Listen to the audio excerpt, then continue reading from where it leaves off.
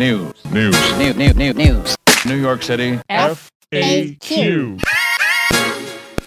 You can cut it in. No. We should do the whole thing. We should do the whole thing.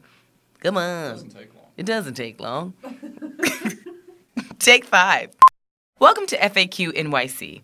I'm Professor Christina Greer with my co-host Harry Siegel at our studio at the McSilver Institute for Poverty Policy and Research at the NYU Silver School of Social Work, where we're talking this week with its director, Dr. Michael Lindsay, about his work on a new task force studying why the suicide rate among preteen black boys has gone up so dramatically. After that, Alex Brooklyn fills us in on her visit to Albany Tuesday for Lobby Day, where she followed along a few people calling for an investigation of the NYPD's Vice Squad.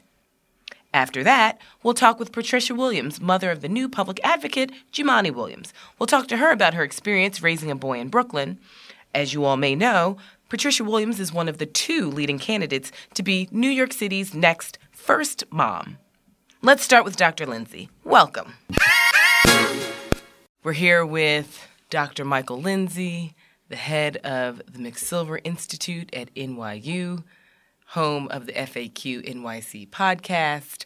I'm Christina Greer, the 2018 McSilver Fellow, here with my co-host, Harry Siegel, who is the 2019 McSilver Fellow.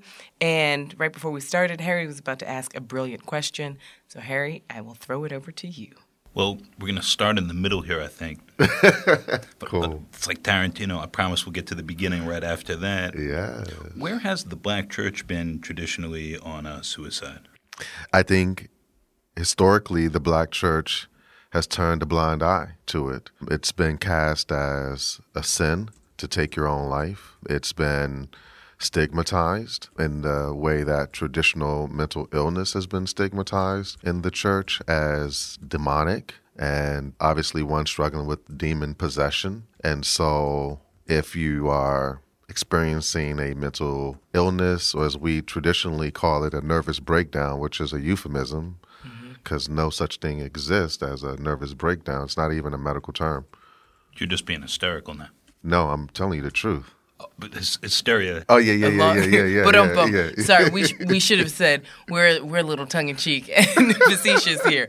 Yeah. Well, I mean, I feel like hysteria, though, Harry, is just for women in many ways, right? Historically. Chrissy, you're being a little hysterical. I'm being a little histrionic right now and hysterical. I need to settle down. But, I mean, in all seriousness, the black church is oftentimes seen mental illness as either unfounded, a figment of your own imagination, or a way to act out, or a sin. Am I correct? That's correct. That's correct. Yeah, definitely. That's the kind of last part of it, is that it's deemed to be a sin, and again accorded with being in possession of a demon. And the way that we treated it was to pray it out of you, to cast it out of you. In some churches, to beat it out of you. Yeah, to beat it out of you, the whole 9. But we've come a long way, and I think we have some great examples of that right here in New York City. Shout out to Reverend Michael Waldron at First Corinthian Baptist Church in Harlem, who decided that he was going to be part of changing the narrative as a black church. And not only is he vocal about the importance of getting mental health treatment and mental illness in general. He tries not to demonize it, if you will. And stigmatize. Yeah. So and then the other part of the major work that he's done is that he has a freestanding mental health clinic that is supported by the church so that folks can come and get mental health services with no cost being a prohibitor. Right. Well, that's something I want to ask you about, not just Mike Waldron and the church, but some of your research as well, because one of the most impressive things I think about First Corinthians Baptist Church and the work that Reverend Waldron is doing is that it's a mixed class church, which is somewhat of an anomaly in some ways. Yeah. There are a lot of black churches that are either working class, lower class, or fur coats and Mercedes-Benzes, if you will. And so his church not only has a holistic approach to mental health awareness and assistance, but it seems as though he's being very clear that this is not a poor people problem or just a wealthy person's problem or a professional class problem. Yeah, and that's been some of the narrative about mental health treatment in the Black community, I've had folks in studies that I've done say to me that mental health treatment is something that white folks have or are involved in. That's not a Black thing, right? Going to see a therapist. Exactly. And so what folks have done is, they've taken their problems to the church, and in so doing have been sort of rebuffed around the struggle of it sort of being a mental illness. And, it's been characterized as being demonic possession. Let's pray it out of you, or you're sinning or engaged in a lifestyle that somehow or another prompted this, mental illness episode. So again, that's been the tradition, and I think we have made great strides and have some, really positive examples of how the church can be an agent of change. So I know that there are two recent studies to maybe move toward the start here, one in 2015, one a couple of years earlier, showing that the suicide rate among kids, like 5-year-olds to 12-year-olds, which has generally been pretty stable, has remained stable. However, the suicide rate for Black kids, and particularly boys, because most very young suicides, I believe, are boys, has doubled since the 90s and is now much higher than that for other groups, and that it's declined with whites and others. Is that right? And are we coming to any terms with why that's happening, if so? Yeah.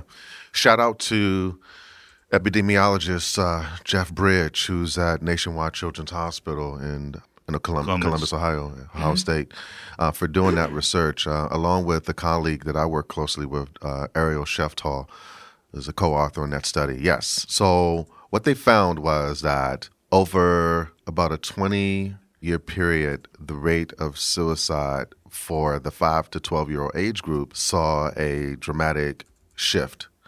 And when I say dramatic, it's not just, Harry, that it was steady. What has been happening over the last at least 10 to 15 years is that the rates have gone in different directions. Right? So for Black kids, the rates have gone up. And for other kids, namely white kids, the next largest, sort of group of kids who engage in the behavior, those rates have gone down.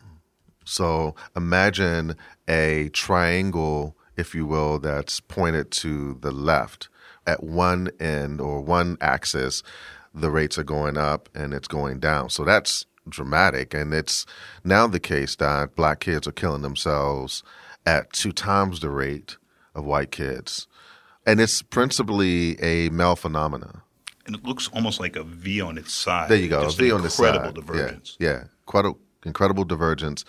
And what's also bizarre and just really sad is that the method by which this is happening, really interesting when you put into a historical context.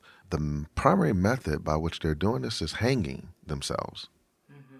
So Black boys. Whereas the data for whites is primarily guns, am I correct? Yes, access to guns, yes. Guns, poison, that sort of thing. But yeah, for Black kids, it's hanging. And that's increased, right, as the rates have gone up, the percentage of hangings for whatever reason. Yes. And is it, for you and your colleagues who study it, is it a phenomenon of self-lynching or That's a great question. I don't know. When you put it into a historical context of lynching in America, and particularly for this historical legacy for Black males, it's really interesting because this obviously is somewhat of a self-imposed behavior, that we're seeing among Black boys, right? But Harry, you asked about what could be some of the underlying reasons. Is it some form of self-hatred? And, the Notorious B.I.G. said some years ago, the title of his first album was Ready to Die. Right. And he has a song called Suicidal Thoughts. Yeah, Suicidal Thoughts, which I think is one of his most powerful songs. Totally. I mean, he literally starts off the song that says, pardon the profanity, but he says, when I die, fuck it, I want to go to hell. Yeah. I'm a piece of shit, and it's not hard to fucking tell. To start off a song with a declaration like that, and he's also, keep in mind, late teens, early 20s when he's writing this. Right. And you're talking about an age group that's even younger. Yeah, I mean, I think about those lyrics, they're palpable, right? Like in the sense of what is happening with Black boys. It seems like they're indicating their sort of readiness to die, right? But I think there are other factors that we can point to, and certainly I think that it has policy implications, right? So because it's principally a male phenomena, one of the things you have to point to immediately is how we socialize boys. And I wonder, from a racial lens, do we socialize Black boys in a different sort of way around you have to be tough, you have to man up, don't cry. You know, I've talked to parents who have said to their sons, their Black sons, you know, you cannot afford to be weak in this world because you already have, you know, sort of one position down, if you will, because of your race. And so you always have to assert yourself, be strong, tough, never show your weakness. And from a clinical, psychological perspective, what that does is it blunts the emotional expression, the range of emotional expression that that Black boys might be able to have. And so if you're blunted in the range of your expression of emotions, then you're reticent to cry or show any kind of vulnerability or weakness. And so then if you do have those experiences with no outlet, it's quite sensible in some ways that you turn that pain inward, right? And contemplate that perhaps your life is not worth living, or you're hopeless about your future and that sort of thing. So I think that that's a real core issue from a emotional, kind of psychological perspective. But I also think that schools play a role, right? What we know is that Black and brown kids are suspended sometimes 2, maybe 3, 4 times the rate of other kids. And one of the things that we do in our school-based research around depression and suicide ideation, we say to our school colleagues, you're going to encounter a kid that is volatile, ready to fight, and just explosive. And so what we say is take a few steps back and try to understand what's underneath that behavior, right? And underneath that pain, realistically, it is if pain. You can see it's what pain. it is. Yeah. It's pain, right? It's anger, it's pain. I remember interviewing a kid who was incredibly depressed in one of my studies, and I asked him, when you're sad and down, what do you do? And he said, I want to go and knock somebody's head off. I said, wow, I didn't anticipate him saying that. And I say, why? Why do you want to do that? And he said, because I want someone to feel the same pain and torment that I feel. And so it just makes me want to just go and knock somebody's head off, right? And that was, 15 years ago or so, but it resonated with me throughout my career because I think that that's what we're seeing with respect to what is being demonstrated in schools. And so then if you as a member of that school community, you see that behavior and your automatic impulse is to suspend that kid or get that kid out of the school, to me that's, somewhat a disservice to the reality of what's going on. You include like trauma and other kinds of, community and family stressors that kids present with. It's an indication to me that, we need to kind of take a step back and really understand the behaviors, do away with suspensions and expulsions, right? I know that's been, somewhat controversial, but in my, sort of talks and travel around the country on, talking about this issue, that's one of the things I've been, really supporting is that we think about school suspensions and expulsions differently, because what that does is it puts kids on this pathway, this trajectory toward hurting themselves, because they have nowhere to turn to, or, this sort of school to prison pipeline. When they're expelled from school and nowhere to turn their attention to, they obviously are prone to get involved in other kinds of deviant behavior. So I think that, the school context is really important.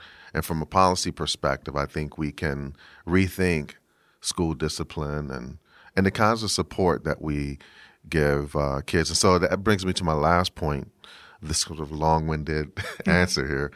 But I think the other piece is that we don't get to treatment. It's two sides of the same coin, right? Which is that there's stigma related to the mental illness and this sort of, perspective that I don't have mental illness of any sort. I don't have time to have a mental illness. That is what crazy folks go through. That's not me. To the other side of the coin, which is that rich people go to therapists. I don't have the money or the wherewithal to go. Or if I do go to a therapist, is that person really going to tell me about my life and give me the kind of support that I need to get through this struggle? So the treatment piece is real key to it. And oftentimes we don't get our children and youth, really connected to services in a way that would be beneficial to them. One real in the weeds question, and then I want to ask you about a couple of these specific children. As you're seeing this increase, is this an increase in what's happening or an increase in reporting? Do you have any sense of that right now? I know just around a lot of these issues, including school suspensions, including stop and frisk, rape reports, all over, as we're becoming more sensitive to data, it's sometimes hard to measure when we're seeing something new versus when we're seeing a change in what's reported. Harry, are you a researcher? No. God, man, you brother, you on it. Wow, it's a great question. I think it's a change in what's happening in the sense that, yes, there has been the stop and frisk here in New York City and otherwise that has bombarded communities and has raised tensions. Folks have called it over-policing, et cetera. I think that's part of it. So there's like contextual realities that have shaped the rise and the occurrence of these kinds of issues. I think the economic issue definitely plays a role. So parents are struggling to make ends meet. Almost back to the church, right? Like, I'm wondering if there wasn't an inclination not to report this. It's such a difficult and unique tragedy, and if maybe some of that has shifted. Yeah. I mean, I think that definitely is part of the narrative here, right? But yeah, so those kinds of experiences that kids are having around their community and family environment has made them feel a sense of hopelessness. And if you think about it from a poverty perspective, if they see their, caregivers struggling to try to make ends meet and perhaps maybe, and I'm not blaming caregivers, but, if they even hear messages like, wow, you cost a lot of money, or I don't have the resources to do this or that, does it sort of indicate for these kids, well, maybe I should take myself out of the situation so as to not stress my family out about what I need to do to, sort of be successful. So I think some of those issues do play a role for sure. Are you finding any class or regional patterns?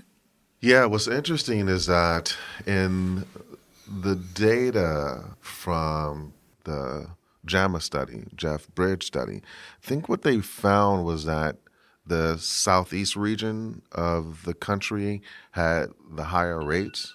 And if you think about the southeast region being sort of like that Bible Belt, maybe there's something about not being able to, this is all speculative, by the way, right? But there's maybe something about not being able to go to the church and get resolution of your issues and, or this sort of constant kind of like, pray about it, God will heal you or deliver you without that kind of healthy, normalized way as we think about it in the mental health treatment world of going to a therapist and resolving those issues. Maybe that plays a role And is there a class component? I mean, the class component is interesting. You sent us some information about some of the children who have primarily hung themselves, incredibly young kids, and we want to have you talk to us a little bit more about their stories. But I didn't know if there were any class distinctions. Are we seeing that these are middle-class families, upper middle class,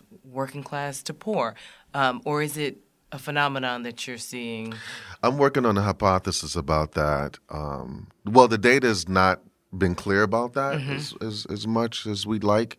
I think that from what I'm seeing, and I'll get into a couple of the stories, these families are struggling with issues of poverty and inequality. And my hypothesis is that there's a more pronounced number of kids who are going through this experience who are struggling with poverty. So low-income families are definitely ones to, sort of monitor. And tell us about some of the boys in this. Yeah, the one story that really jumped out at me because I'm from Washington D.C.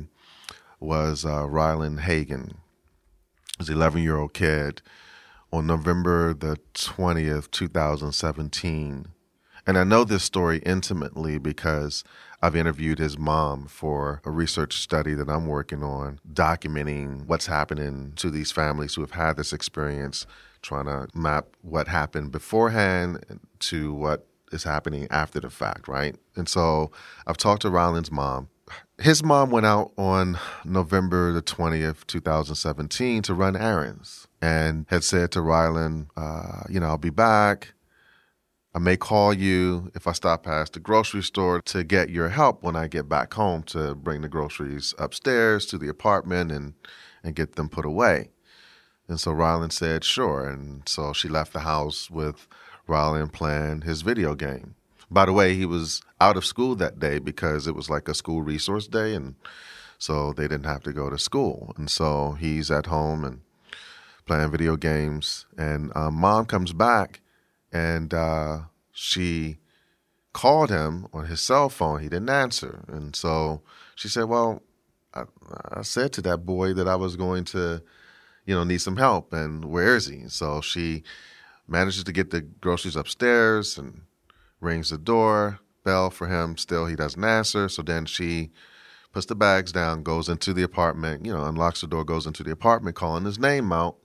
And she goes to his room and discovers Ryland hanging from his bed. Ironically, he had tied his school uniform belt into a noose and hung himself. And so, here's what's deep. Ryland's mom said all he had to do to save his life was to stand up. All he had to do was stand up. And he wouldn't have completed his suicide. And that's what, that Biggie, thing, Ready to Die, really resonates with me regarding these stories. I mean, clearly Ryland was, for some reason, ready to die. His mom and I talked about why, what led to that, and she saw no, visible, concrete signs of Ryland being in distress. No, she said no distress or depression or anything like that. She said to me, Michael, share my story and however form you want to do that, but please help me to understand, why did I come home to find my son hanging? He's 11 years old? 11 years old. Have you, it's very hard to personalize, but what have you been able to help her understand, or how are you looking to help her understand? And maybe that takes us to this task force and some of the research you're doing as well. Yeah. I've tried to give her some sense of why I thought that it happened, but it still doesn't really help to assure her that she has a true understanding of what happened, right? I've recently talked to, and I'm going to interview her more extensively, but I've recently talked to Seven Bridges' mom. I'm going to meet her in a few weeks to interview her in a more exhaustive way. But Seven Bridges is 10 years old, and in January of 2020, 19 this year. Seven Bridges from Louisville, Kentucky, hung himself. His mom said to me that, and ironically, she's a mental health advocate in Louisville, Kentucky. Wow. So she said that she was always on her game in terms of, really checking in with her son, trying to understand his challenges. She said that there were no precursor mental health issues like depression or anything he was struggling with. She felt that they had an open line of communication, and she said she came home. Same thing, right? She's out running errands. She came home to find Seven hanging from his bed. And Seven had some physical issues, right? And I talked to her about that, right? So he had some physical issues, and she said that she didn't think that played a huge role. I asked her about bullying, and she said no. I mean, she didn't think that played a role. She felt like there's something else that was happening that she did not have, she doesn't have a full grasp of. So a lot of these families, the ones that I've talked to so far, are really grasping at why. And so hopefully, through this work that we're doing, and I'll talk about the task force, we're trying to come up with answers.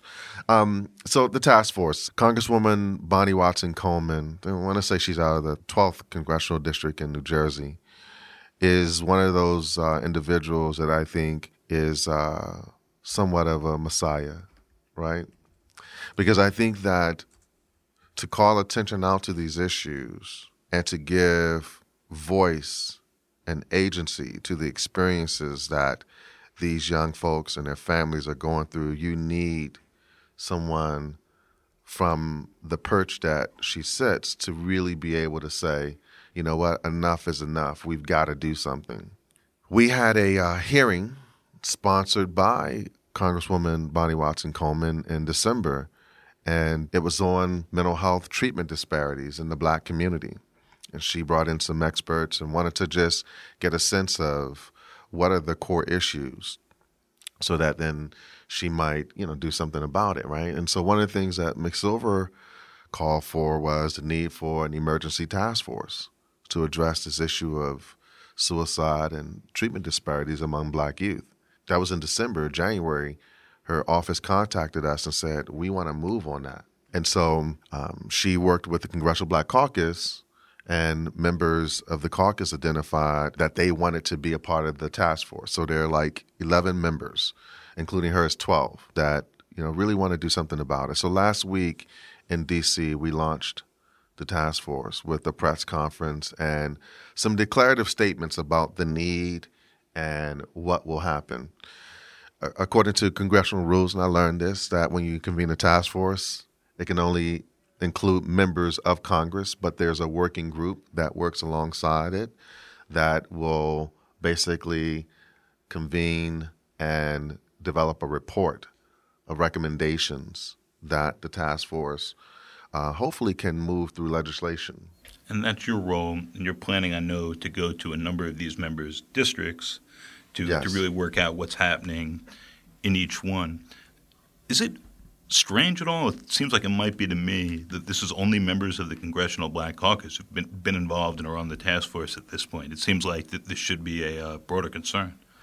It should be a broader concern, and I think that's where, give my spiritual, religious kind of expressions here, but the Messiah, or the kind of sort of concern that the Congresswoman has is just really powerful, because as I've said in other places, if suicide was a Black phenomena, particularly in this age group, if Black boys were killing themselves at higher rates, and then all of a sudden there was this analysis done, and it showed that white kids were killing themselves at higher rates.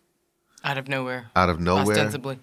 Right? That there would be a knockdown, like stop what you're doing moment, and there would be all kinds of resources and attention being brought to this. Opioid crisis. Yeah.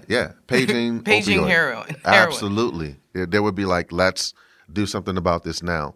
I'm surprised, quite frankly, that not enough black folks have emerged to really talk about this issue, those who are in positions of influence, right? Well, to be fair, Obama's task force is very concerned about, the sagginess of your pants and whether or not you're too busy dating girls who are twerking. So that's, my brother's keeper. That seems to be their primary concern. Yeah, I said it. Yeah. We are rolling. Wow. Yeah. So maybe that could be an element, since he has a captive audience of chastising 400 black boys in one room at a time. Maybe he might want to talk to them about... Was that at Morehouse, by the way? It wasn't at Morehouse, but afterwards some of the boys were essentially very confused as to why they were being chastised, because they are essentially the creme de la creme of their various schools, and they are the leaders, right? They're future Morehouse men. I heard something like that happened at Morehouse, too. Well, no, he went to the Morehouse graduation, remember, when all those grandmas were out there in the rain, and he sat there and, talked about Pookie and stop eating your fried chicken and take care of your kids. It's like, hey, work out your issues with your dad on your own time. Do not do that at a Morehouse graduation. We have the largest number of black men graduating in 1 year. I heard that happened, but I wasn't really sure. Yeah. Well, I think sometimes Obama's image of who he thinks black people are is something that he's read in a magazine or seen on a movie, and it's not always reality. I mean, who has a cousin named Pookie? I've never met anyone who does.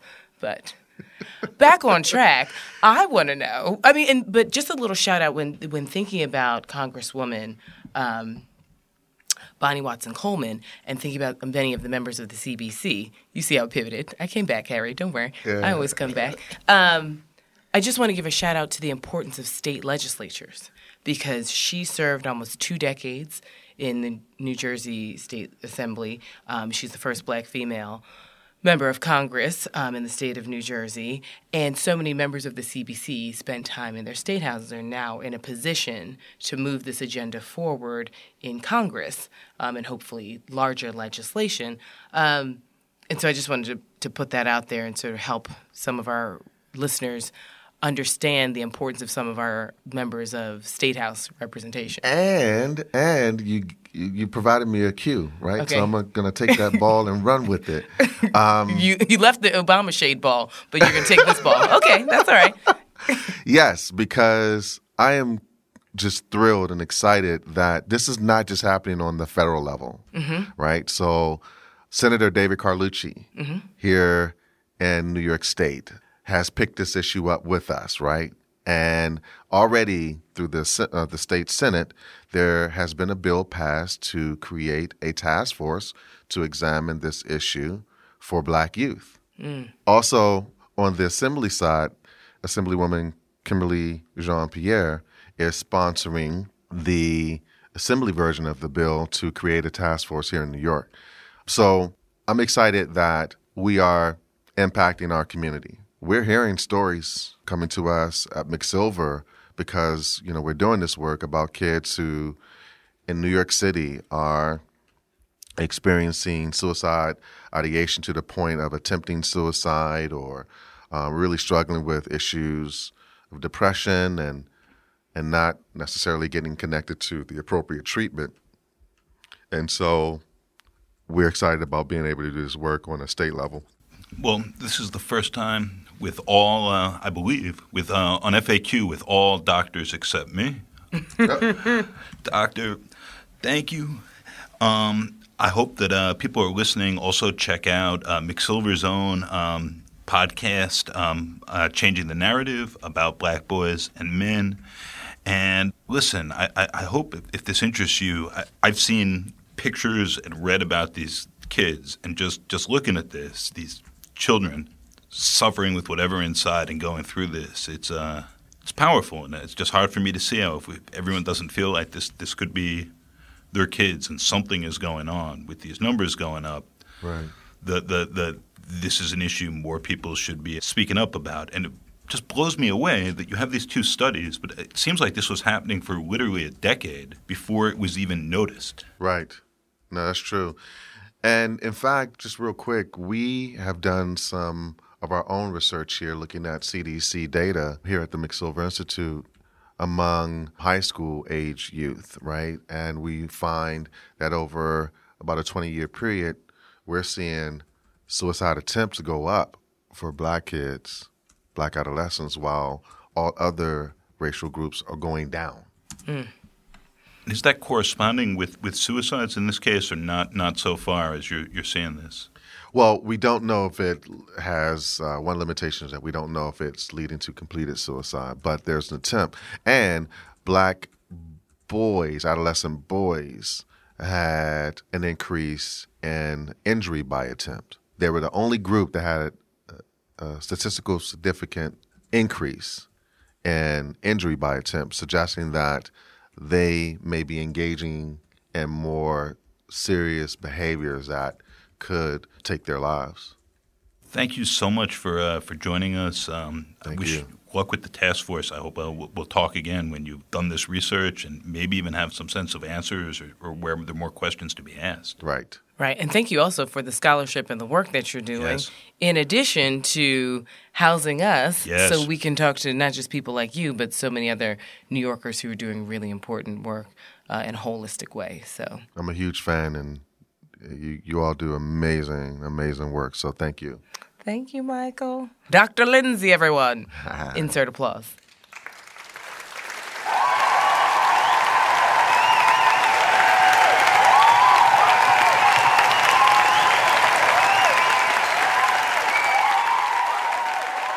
FAQ. Lawmakers and advocates call for an investigation into NYPD's Vice Squad.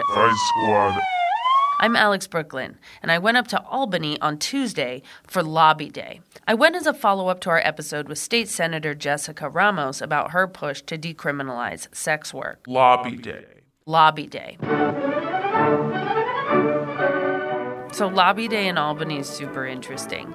You have all these special interest groups. 99% of them have printed T-shirts that have the slogan of whatever thing they are advocating for. All these little groups are kind of like busy being around the Capitol building and trying to get meetings with lawmakers. Up and through the elevators and through all the hallways, you have these very strange, like, pairing sightings and crossings. Personally, I was up there following around a bunch of advocates from Decrim New York, which is trying to decriminalize sex work. Some of the people I was following were sex workers. And we're crammed in an elevator at one point with two ancient dudes who both have, like, not right-to-life pins, but like right-to-life patches that presumably somebody had to iron on. Also in the elevator are two Black Lives Matter activists that are there for criminal justice reform. And then behind everyone, kind of all huddled in a corner, are three, I think it's like NYSAR, someone like that, like real estate lobbies. They're in kind of like rumpled, mid-range level suits, and we are getting more and more squeezed and packed into this little elevator. Diverse sardines stuffed into very slow-moving elevators. Anyway, that's just an illustration of kind of the oddness of Lobby Day in Albany. So the Decrim people were there to repeal loitering for the purposes of prostitution law and to clear the records, the police records of human trafficking victims who have convictions for crimes that they were coerced into doing. There's an impassioned press conference. There's testimony from lawmakers and sex workers and undocumented LGBTQ youth who feel that they've been unfairly targeted. But an interesting thing's happened. More and more people are talking to me on and off the record, by the way, about how the NYPD Vice Squad is really just like a horrible organization that does more harm than good. Do you think at this point sex workers are more afraid of the police than they are of traffickers? You want to know something really sad? Sometimes the police are the traffickers. There was a letter crafted before Lobby Day, and this letter calls for the straight-up investigation of the Vice Squad by the DOI. It's signed by Jessica Ramos, Dan Court, Ron Kim, and Richie Torres. So during this press conference, Dan Court is, talking about over-policing and how decriminalizing sex work is pretty much the only way to go. That the power of law enforcement, that 5 sessions of basic indifference is going to help sex workers, that's not legitimate, that's not realistic. Only decriminalization is going to work to bring us out of the shadows, to bring our community out of the shadows into fairness, into justice, into no longer being the subject of economic extortion or violence. And while we work on these bills in Albany, similarly back home, I was proud to write a letter with many of my colleagues to the Department of Investigations asking that they investigate the NYPD. And Jessica Ramos kind of yells out behind him, NYPD Vice Squad accountable. Defund the Vice Squad. Defund the Vice Squad.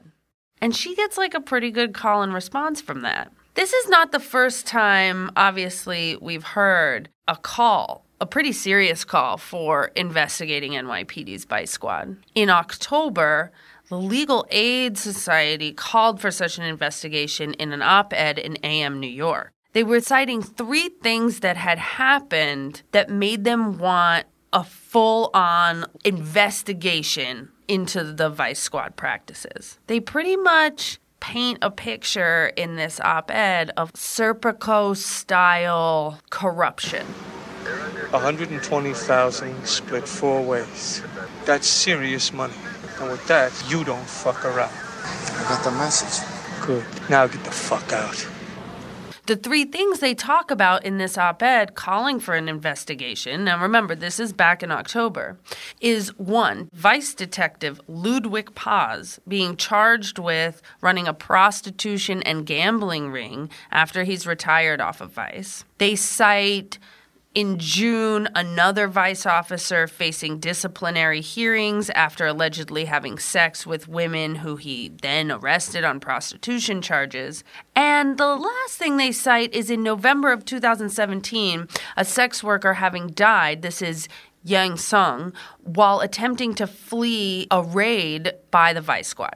The Queens District Attorney's report on her death offered no critical introspection on the impact of Vice operations and labeled her a criminal who, quote, engaged in a degrading and humiliating profession, end quote. During the press conference on Tuesday in Albany and afterwards, both lawmakers and advocates referred to the fact that Yang Sung had been apparently stalked by and raped by a Vice officer. Ron Kim... And I made a promise to the family of Yang Sung that I will not stop until there's justice and there is truth. And I will continue to do so. Thank you. Dan Court. It comes from 2 places. One, I was involved with Assemblymember Kim with the family of Yang Sung in Flushing. So a lot of information didn't become public, but there was a long history of interaction between the Vice Squad and Yang Sung, and none of it is, from my view, defensible. We made a promise to Yang Sung's family, and we have to keep going forward until we win. So, my name is Kate Sen, and I'm an organizer with Red Canary Song, which advocates for the labor rights of immigrant massage parlor workers in Flushing, Queens. I'm also a second-generation sex worker, born in Shanghai, who grew up in New York City public housing. Many sex workers fall prey to people who steal from us and commit violence against us because our criminal status makes it hard for us to pursue justice. Our fear of being criminalized is an impediment to getting justice against our traffickers and other people who steal from us or harm us, including the police. In these past 6 months, as an organizer for Red Canary, we have seen a rise in police targeting of Chinese massage parlors in Flushing, Queens, with the false idea that everyone in these parlors have been trafficked. The arrests by Vice, which are conducted supposedly to rescue victims of trafficking, have resulted instead in traumatic violence against sex workers, including the death of Yang Sung in 2017, a worker on 40th Road Flushing who had been harassed and sexually assaulted by a Vice cop for 6 months prior to the police raid that resulted in her death. So what's your name? Indigo. And why did you decide to come out today? Because I think it's important that people aren't criminalized for being forced to do sex work, and that, overall it's everyone's option and your choice to do, what you want to do with your body. That's just my personal opinion about it. And do you think the police are there? Do you ever get the feeling the police are there to protect you? No, unfortunately. Are you afraid of the police? Yes. What specifically are you afraid of? Not just with sex work, just period. Just me being a black male sometimes, gay or not, sometimes they just make me afraid, just seeing them at times. And, besides the way that they treat you and talk to you and, just mistakenly kill you, it's just so much with them. I do believe there's some out there that are good, but overall, for the most part, their presence alone scares me. FAQ. Okay, so Ms. Williams, we just want to say welcome to FAQ NYC podcast. We've had your son, the public advocate, Jumaane Williams, on the podcast a few times now, and we want to wish you a happy early Mother's Day. Thank you very much. We consider you in many ways a candidate to be one of the first moms of New York City. I think, thanks. That's more than I think, though. Well, we just wanted to know, on this kind of Mother's Day quick episode, what was it like, raising children in Brooklyn in the 70s and 80s? And what message do you want to give other moms out there who are raising their kids in the city today? I think, first of all, it was difficult because in some ways, after they were 8 years, when Jumaane was 8 years old, his dad and I divorced, but he was still always a part of their lives. But since he moved to North Carolina, I was here, then the brunt of the raising them was on me. And it wasn't a problem because I could always call him if I needed help. It was difficult because I wanted to make sure that they got the best of what New York had to offer and always kept them very busy so that they didn't get into too much trouble, which all children do. I did, I guess, when I was their age. So I always told them anything they wanted to do, I probably did already. Right. So I always kept in touch with teachers, both for him and for my daughter. I have a daughter. And but because he was seen as a problem child because of his Tourette's until he got diagnosed, that was a little bit of a problem. It opened our eyes once I realized what the problem was, and I was able to talk to the teachers and get information to teachers. It became a little easier. Did you have to have at any point just the talk with him about comporting himself and the dangers in the city and being misunderstood in part because of the Tourette's?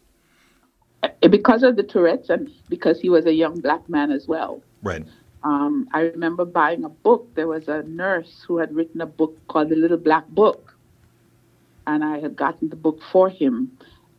In addition to other books, he read a lot of Martin Luther King, Malcolm X. We always, on Sundays, no matter what you were doing, we had to stop at 1 o'clock to look at Gil Noble. That was always part of the deal. No matter what you were doing, we would look at Gil Noble. So he had a sense of who he was, where he came from, and what was expected of him.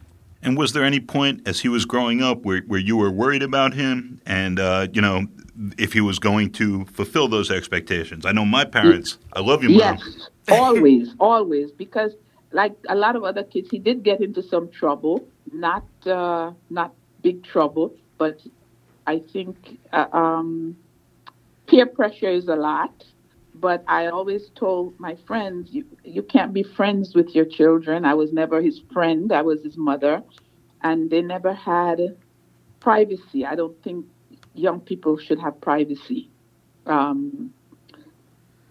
He had stuff stolen from him, and I always wondered, if you see somebody come home, he had his bicycle stolen. If somebody comes home with a bicycle and you didn't buy it, then you know a family member didn't buy it, you should know where it came from. Mm-hmm. So I always looked at their book bags, knew who their friends were, and that helped a bit. helped a lot, I think. And he always talks about his teacher, Miss Ned. And Miss Ned was an amazing teacher, and I think in addition to Miss Ned, his godparents, there was a whole village that looked out for them. So on a scale of 1 to 10, this Mother's Day, you are now the mother of the public advocate of New York City. On a scale of 1 to 10, what's your pride level this Mother's Day? 9. There's always room for improvement. A 9. And do you still worry about him? Probably more so than before, especially in this political climate. Probably more so now than when he first ran and won. And what kind of worrying is it? Is it a fear for his safety? Is it a fear for sort of the nastiness of politics? What's the root of the worry? The nastiness of politics. Mm-hmm. The nastiness. Because you're caught between a rock and a hard place sometimes. You're damned if you do and you're damned if you don't. And it's very hard, I guess, trying to please a lot of people. When I got married, my father took my then fiancée aside and said, "You already live together. Where are the grandkids?" I just wonder if you have any message to your son you would like to deliver on our radio show about grandchildren. I want some as soon as possible. Although I have a step-granddaughter. His girlfriend has a beautiful little girl, and she is now part of our lives as well. Oh, well, and so what's on deck for you in the upcoming months? Are you working on anything? You said you just got back from home country. Yes. Do you have any exciting plans for the summer as the first mom of New York City? I'm going with one of his classmates is from Latvia, so I'm going with her in July to Latvia. Oh, and my. Then usually I make use of everything that's available in New York City, the concerts in the park, smorgasbord on Sundays. I love New York. The museum, first nights at the museum, I try to do as much of those as possible. Well, it is apparent that New York loves you back. You have such an interesting story. I implore our listeners to Google the Tenement Museum. I was in a conversation with Miss Pat Williams and then City Councilman Jumaane Williams a few years ago. If you just go on YouTube, you can find our conversation. You have such an interesting story about immigration and raising first-generation children in New York City at a particular time, and being a black woman and of a certain age, and really highlighting, what your life was like. I'd really implore our listeners to check that out. Now that you mentioned that, I think starting tomorrow, at the CUNY's Graduate Center, Mm-hmm. I was also part of a program that Brooklyn College did on immigration in New York. And I think it's going around the city, and it opens tomorrow at the Graduate Center.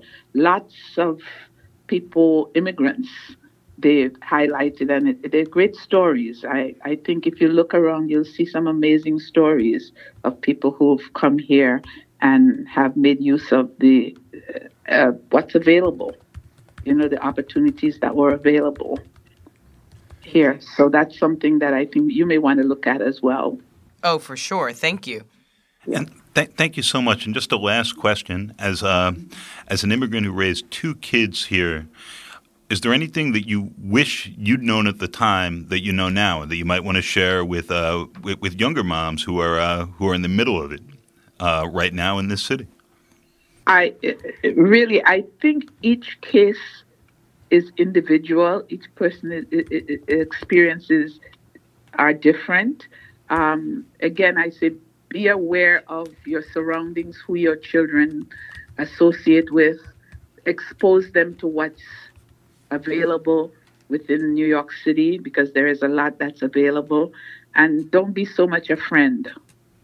And make sure that they don't follow as much as some of the young people do. I think you have to have a hold in your household before you can expect the school to do something. You have to become part of the entire experience. Now that your children are grown up, can you be friends, or does that still hold? Oh, no, we're friends now. But that don't mean that I'm not still his mother. I think I still demand that respect. His being public advocate doesn't negate that I could tell him what I think he's doing wrong. Well, we know that then Councilman Williams always told us, he said, listen, if I do something that my mother disapproves of, she threatens to run against me, and I know she could beat. She could beat me at the polls. Unfortunately, I couldn't as city council because I don't live in his district. Oh, okay. During the last census, they removed my area from his district. So I'm like 4 blocks outside his district. Okay, that's the only thing that saved him, huh? That's the only thing that saved him. Well, Ms. Williams, we just appreciate you so much. Is there anything that we should check out? What's your favorite place in Brooklyn that we should check out this summer? Oh, my gosh. So there's so much. I love Williamsburg. Okay. I love Dumbo. I like to go on Sundays to Smorgasbord. I like to go on Saturdays to First Saturdays at Brooklyn Museum.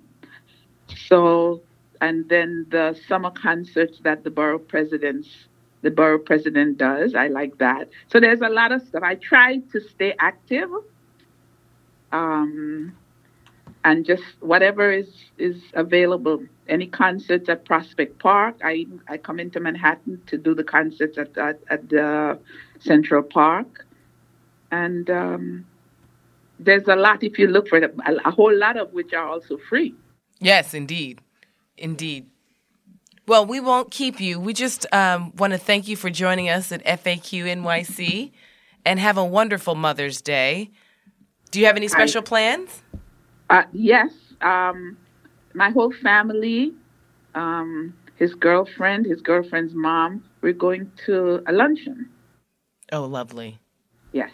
Lovely. Enjoy. Have a wonderful Sunday, and thank you so much.